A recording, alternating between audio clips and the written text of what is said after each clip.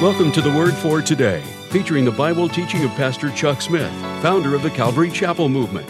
This radio program is a verse-by-verse study through the entire Bible. And on today's edition of the Word for Today, Pastor Chuck continues with the Reign of Jehoshaphat as we pick up in 2 Chronicles chapter 19, verse 1. And now with today's message, here's Pastor Chuck. This time, let's turn to 2 Chronicles chapter 19. We are dealing at the present time in this area of Scripture with the reign of Jehoshaphat, king over Judah. For the most part, Jehoshaphat was a good king. He did develop many spiritual reforms. There was one aspect about his reign that was not good, and that was his desire to develop an affinity and friendship with Ahab, who was the king over the tribes of Israel in the north. Ahab was probably one of the most wicked of all of the kings over Israel. And Jehoshaphat had some kind of a fascination and an endeavor to create an affinity and a friendship with him. Now the Bible says, "Know ye not that friendship with the world is enmity with God?" And if anybody represented the world in the worldly system, it would have been Ahab. So why Jehoshaphat, a righteous king, would ever seek to develop some kind of a friendship or relationship with this ungodly king of Ahab is difficult to understand. And the consequences, ultimate consequences of it were quite disastrous. Not to Jehoshaphat himself, but in the result of his son. And we'll get to that when we get to chapter 21. So Jehoshaphat had gone on up, visited with Ahab, was invited by Ahab to come to watch the battle against the Syrians in Ramoth Gilead, where Ahab was killed in battle. And so Jehoshaphat has now returned to Jerusalem, chapter 19. And Jehu, the son of Hanani, who was a prophet, went out to meet him. And he said to him, "Should you help the ungodly and love them that hate the Lord? Therefore is wrath upon thee from before the Lord." So here he has been rebuked by the prophet of God. The rebuke, of course, coming from God for his love for his help for the ungodly and his love for those that hate the Lord. The Bible says, "What fellowship hath light with darkness? What communion hath Christ with Belial?" And it warns about seeking to develop an unequal yoke with an unbeliever. And so the king is severely rebuked for this endeavor on his part, and it would seem that he was initiating it, going on up to visit and all, and initiating this kind of a friendship and an aid program. When Ahab said, "Would you like to go out with me to battle?" He said, "My troops are as yours, I'm like you, we're brothers and all." And so it was a thing where he was helping the ungodly. He was seeking to create an alliance with an ungodly king. Nevertheless, the prophet said, "There are good things found in thee, in that you have created these spiritual reforms by the destroying of the idols of the false gods that have been set up there in the land." So at the word of the prophet, Jehoshaphat again just sort of sought to reestablish a spiritual work within the kingdom of Judah. He took some priests and he went around to the various cities of Judah. There was sort of a evangelistic campaign. And he would go into a city, they would gather together the people, and the priest would again lay out the law of the Lord to the people. They would establish judges that they might judge righteous judgment within the cities of Judah. And it was actually further spiritual reforms as they traveled through the land, seeking to turn the hearts of the people unto the Lord. So they went around, and the charge that they put to the people was, "Thus shall ye do in the fear of the Lord faithfully with a perfect heart. And what cause soever shall come to you of your brothers." This is what they said to the judges when they set up the judges. And I wish that every judge would have to face this kind of a admonition at the beginning of his judgeship, or even should have it on the wall of his chamber every day. This is what God requires of a judge, that he judges in the cases in the fear of the Lord faithfully and with a complete heart. Now in chapter 20, it records how that at this time, 3 nations had gathered together to fight against Judah. The nation of Moab and Ammon, and those of Mount Seir, which would have been the Edomites. And word came to Jehoshaphat that Judah was being invaded by this confederacy of nations, that they had already come across the Dead Sea, and they were in the area of En-Gedi. And they were approaching actually by the area of En-Gedi, which is the valley known also as the Valley of Passengers, and became known as the Valley of Jehoshaphat, because this is where God wrought the victory for Jehoshaphat, and thus it became known as the Valley of Jehoshaphat. Or Jehoshaphat. Now, it is interesting because God ultimately destroyed this invading army, and we'll get to that in a moment. But Ezekiel tells us that there is going to be another confederacy of nations that is going to attack Israel in the last days. A confederacy of nations led by Russia. Many of the Eastern Europe nations, plus the Balkan nations, plus Iran, plus Saudi Arabia, and they also will be destroyed in this Valley of Passengers. So history will be repeated. And interestingly enough, much of the destruction will be in the same way this destruction took place.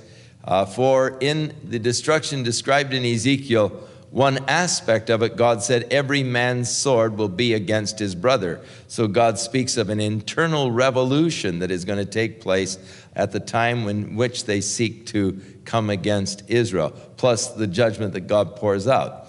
But when in time people are passing through this Valley of the Passengers, or Jehoshaphat, and they see the carcasses, the bones, they'll set a flag by it and so forth. So this same valley in which God once destroyed the enemies of Israel, God is going to work again and destroy invading armies that are coming against Israel in that same area. I find that very fascinating indeed. So Jehoshaphat, when he heard that these 3 nations were gathered together to invade the land, called the men of Judah together, and he proclaimed a fast throughout all of Judah. And he set himself to seek the Lord. And the people gathered together, and Jehoshaphat stood in the congregation of Judah, there at the house of the Lord in the new court. And he said, O Lord God of our fathers, you are the God of heaven, or the God of the universe, and the ruler over the earth. Now, in a sense, God is the ruler over the earth, because whatever happens on the earth happens because God has allowed it to happen. And yet, in a narrower sense, Jesus recognized that Satan was ruling the earth at the present time. Now, Satan only rules because God allows him to rule. So in an overall sense, yes, God rules, but God, in his rule, has allotted man free moral agency, self-determination, the power, capacity of choice. God has allowed man to choose who he desires to rule over him. And the majority of men have chosen that Satan should rule over their lives. And God has not violated man's choice. He's allowed him to make the choice and then respects the choice that man has made. So in the world today, Satan is ruling. When Jesus came, Satan took him up to a high mountain, showed him all the kingdoms of the world, and said, all of these will I give to you, and the glory of them, if you will bow down and worship me. For they are mine, and I can give them to whomever I will. Now Satan is boasting to Jesus that, hey, it's all mine. I have the power to give it to whoever I want. And Jesus did not dispute that claim. In fact, why did Jesus come? In order that he might redeem the world, because it was under Satan's power. Now, Jesus called Satan the prince of this world. He said to his disciples, the night he was betrayed, just before going to the garden where he was arrested by the soldiers, he said, I have told you that I go to my Father. Now, if you love me, you would rejoice, for my Father is greater than I. But now he said, the prince of this world cometh, but he hath nothing in me. So Satan is referred to by Christ as the prince of the world. Paul calls him the god of this age, referring to the sinners. He said, the god of this age has blinded their eyes that they cannot see the truth. So in a narrow sense, Satan is ruling over the earth at the present time. This is his domain. This is his kingdom. When the Antichrist comes on the scene, the book of Revelation chapter 13 tells us that Satan, the dragon, is going to give to him his authority and his throne.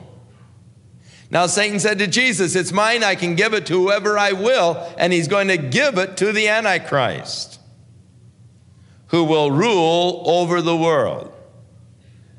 Now it is interesting how many of the world leaders have been involved in the occult. And of course, one of the most notable of recent times was Hitler, who actually was controlled by what the men who were called the White Masters, those men who were steeped in the art of white magic. Many of them, after Hitler's fall, fled to Peru, where they still exercised quite a bit of power and control over the lives of many people.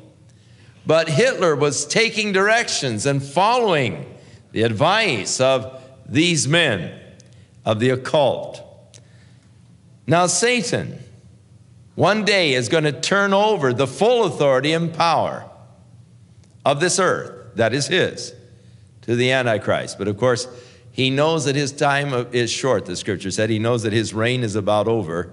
And so he's really doing his best to mess things up before he has to exit the scene. Now, Jesus said to his disciples, when you pray, you should say, Our Father, which art in heaven, hallowed be thy name, thy kingdom come, thy will be done in earth as it is in heaven. We pray that his kingdom will come. We pray that his will be done here in the earth, because right now his kingdom has not come. His will is not being done. You do not see the world that God wants or God intends. He doesn't want a world that is filled with suffering and war and hardships and inflation and pollution and all of this. The Bible tells us that when he comes to establish his kingdom, that righteousness will cover the earth as the waters do cover the sea. And that there won't be the physical maladies that men experience today. And that Satan, during this period of time, will be bound and be cast into the abuso while Jesus reigns upon the earth for a 1,000-year period. And so, when Jehoshaphat said that you rule over the earth, that is only in an overall sense as God rules over the universe. But in the universe, there is one planet that is in rebellion against the rule of God. And as the result of that rebellion against God's rule, that planet is hurting, it's suffering. And it's on a head-on collision course with great calamity and disasters. And they're coming. There's no escaping it. But after this time of great disaster, then Jesus will come and he will reign, and God's kingdom will then extend and cover over the whole earth. So, Jehoshaphat, in his prayer, acknowledged the greatness of God. And then he acknowledged that God was the one that brought us into this land. He was the one that delivered this land to our fathers. For he had promised the land unto Abraham and to Abraham's seed. And God drove out the inhabitants that were there. And then he said, they built this, and they were standing, remember, in the temple. And he said, they built this sanctuary for thy name, that when calamity came, they might come to this place and call upon you. And here is where he makes reference to the prayer of Solomon in verse 9, when Solomon dedicated the temple. And they dwelt in this land, they have built thee this sanctuary for thy name, saying, when they built it, they said, if, when evil comes upon us as the sword, or judgment, or pestilence, or famine, and we stand before this house, and in thy presence, for thy name is in this house, and we cry unto thee in our affliction, then thou wilt hear and help. And so he acknowledges first the greatness of God, the purposes of God in bringing them into the land, and the promise of God that when they were in trouble, when the sword was threatening or judgment, and they come into your house and they pray, then that you would answer. Now he lays out the cause. Lord, here they come, the Moabites, the Ammonites, and the Edomites, and they're too many for us to handle. We don't have the power, we don't have the might against them. And so he is asking God for help. In verse 12, O our God, wilt thou not judge them? For we have no might against this great company that comes against us. And neither do we know what to do, but our eyes are upon you. God, we're facing an enemy that is stronger than we are. We don't know what to do, but we're looking to you for help. Now, how many times I have been in a similar state when the situation that I faced was overwhelming. I didn't know the answer. I didn't know what to do. And so I just turned to the Lord. Lord, my eyes are upon you. I'm looking to you for wisdom, for guidance, for help. And so the Lord answered Jehoshaphat by this fellow Jehaziel, who was the son of Zechariah. And the Spirit of the Lord came upon him in the midst of the congregation, and he said, Hearken ye, all Judah, and the inhabitants of Jerusalem, and thou King Jehoshaphat. Thus saith the Lord unto you, Be not afraid or dismayed by reason of this great multitude, for the battle is not yours, but God's. Tomorrow go ye down against them. Behold, they come up by the cliff of Ziz, and you'll find them at the end of the brook before the wilderness of Jeruel. You will not need to fight in this battle. Set yourselves, stand still, and see the salvation of the Lord with you, O Judah and Jerusalem. Fear not, nor be dismayed. Tomorrow go out against them, for the Lord will be with you. And so the glorious promise of God, commanding them to not be afraid or dismayed.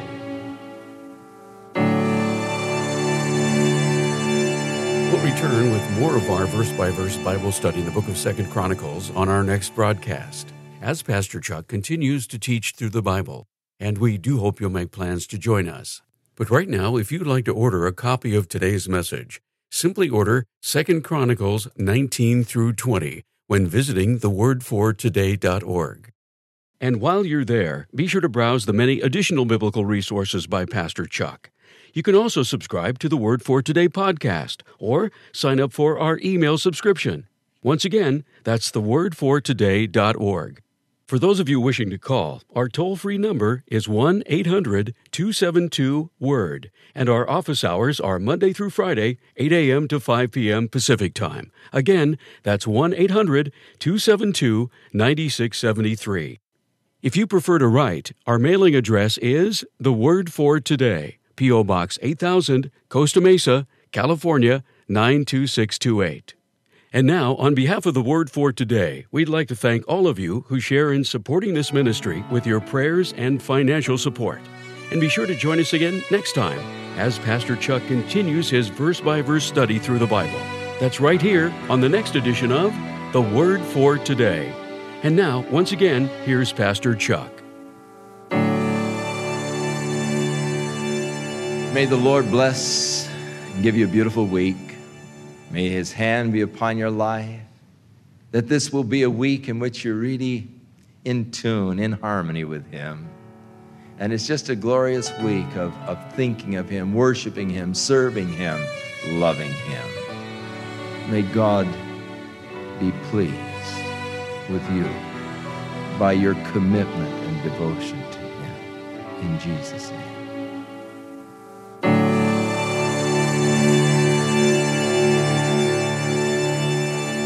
This program has been sponsored by Calvary Chapel of Costa Mesa, California. The Word for Today is pleased to present a flash drive of audio Bible studies by Kay Smith, titled, A Collection of Cherished Messages. Just listen to what others are saying. Kay Smith changed my life. Her teachings encouraged me to want more of Jesus. And through her counsel and mentoring, I fell in love with Him in a deeper way. When I first heard Kay, I was driving in my car.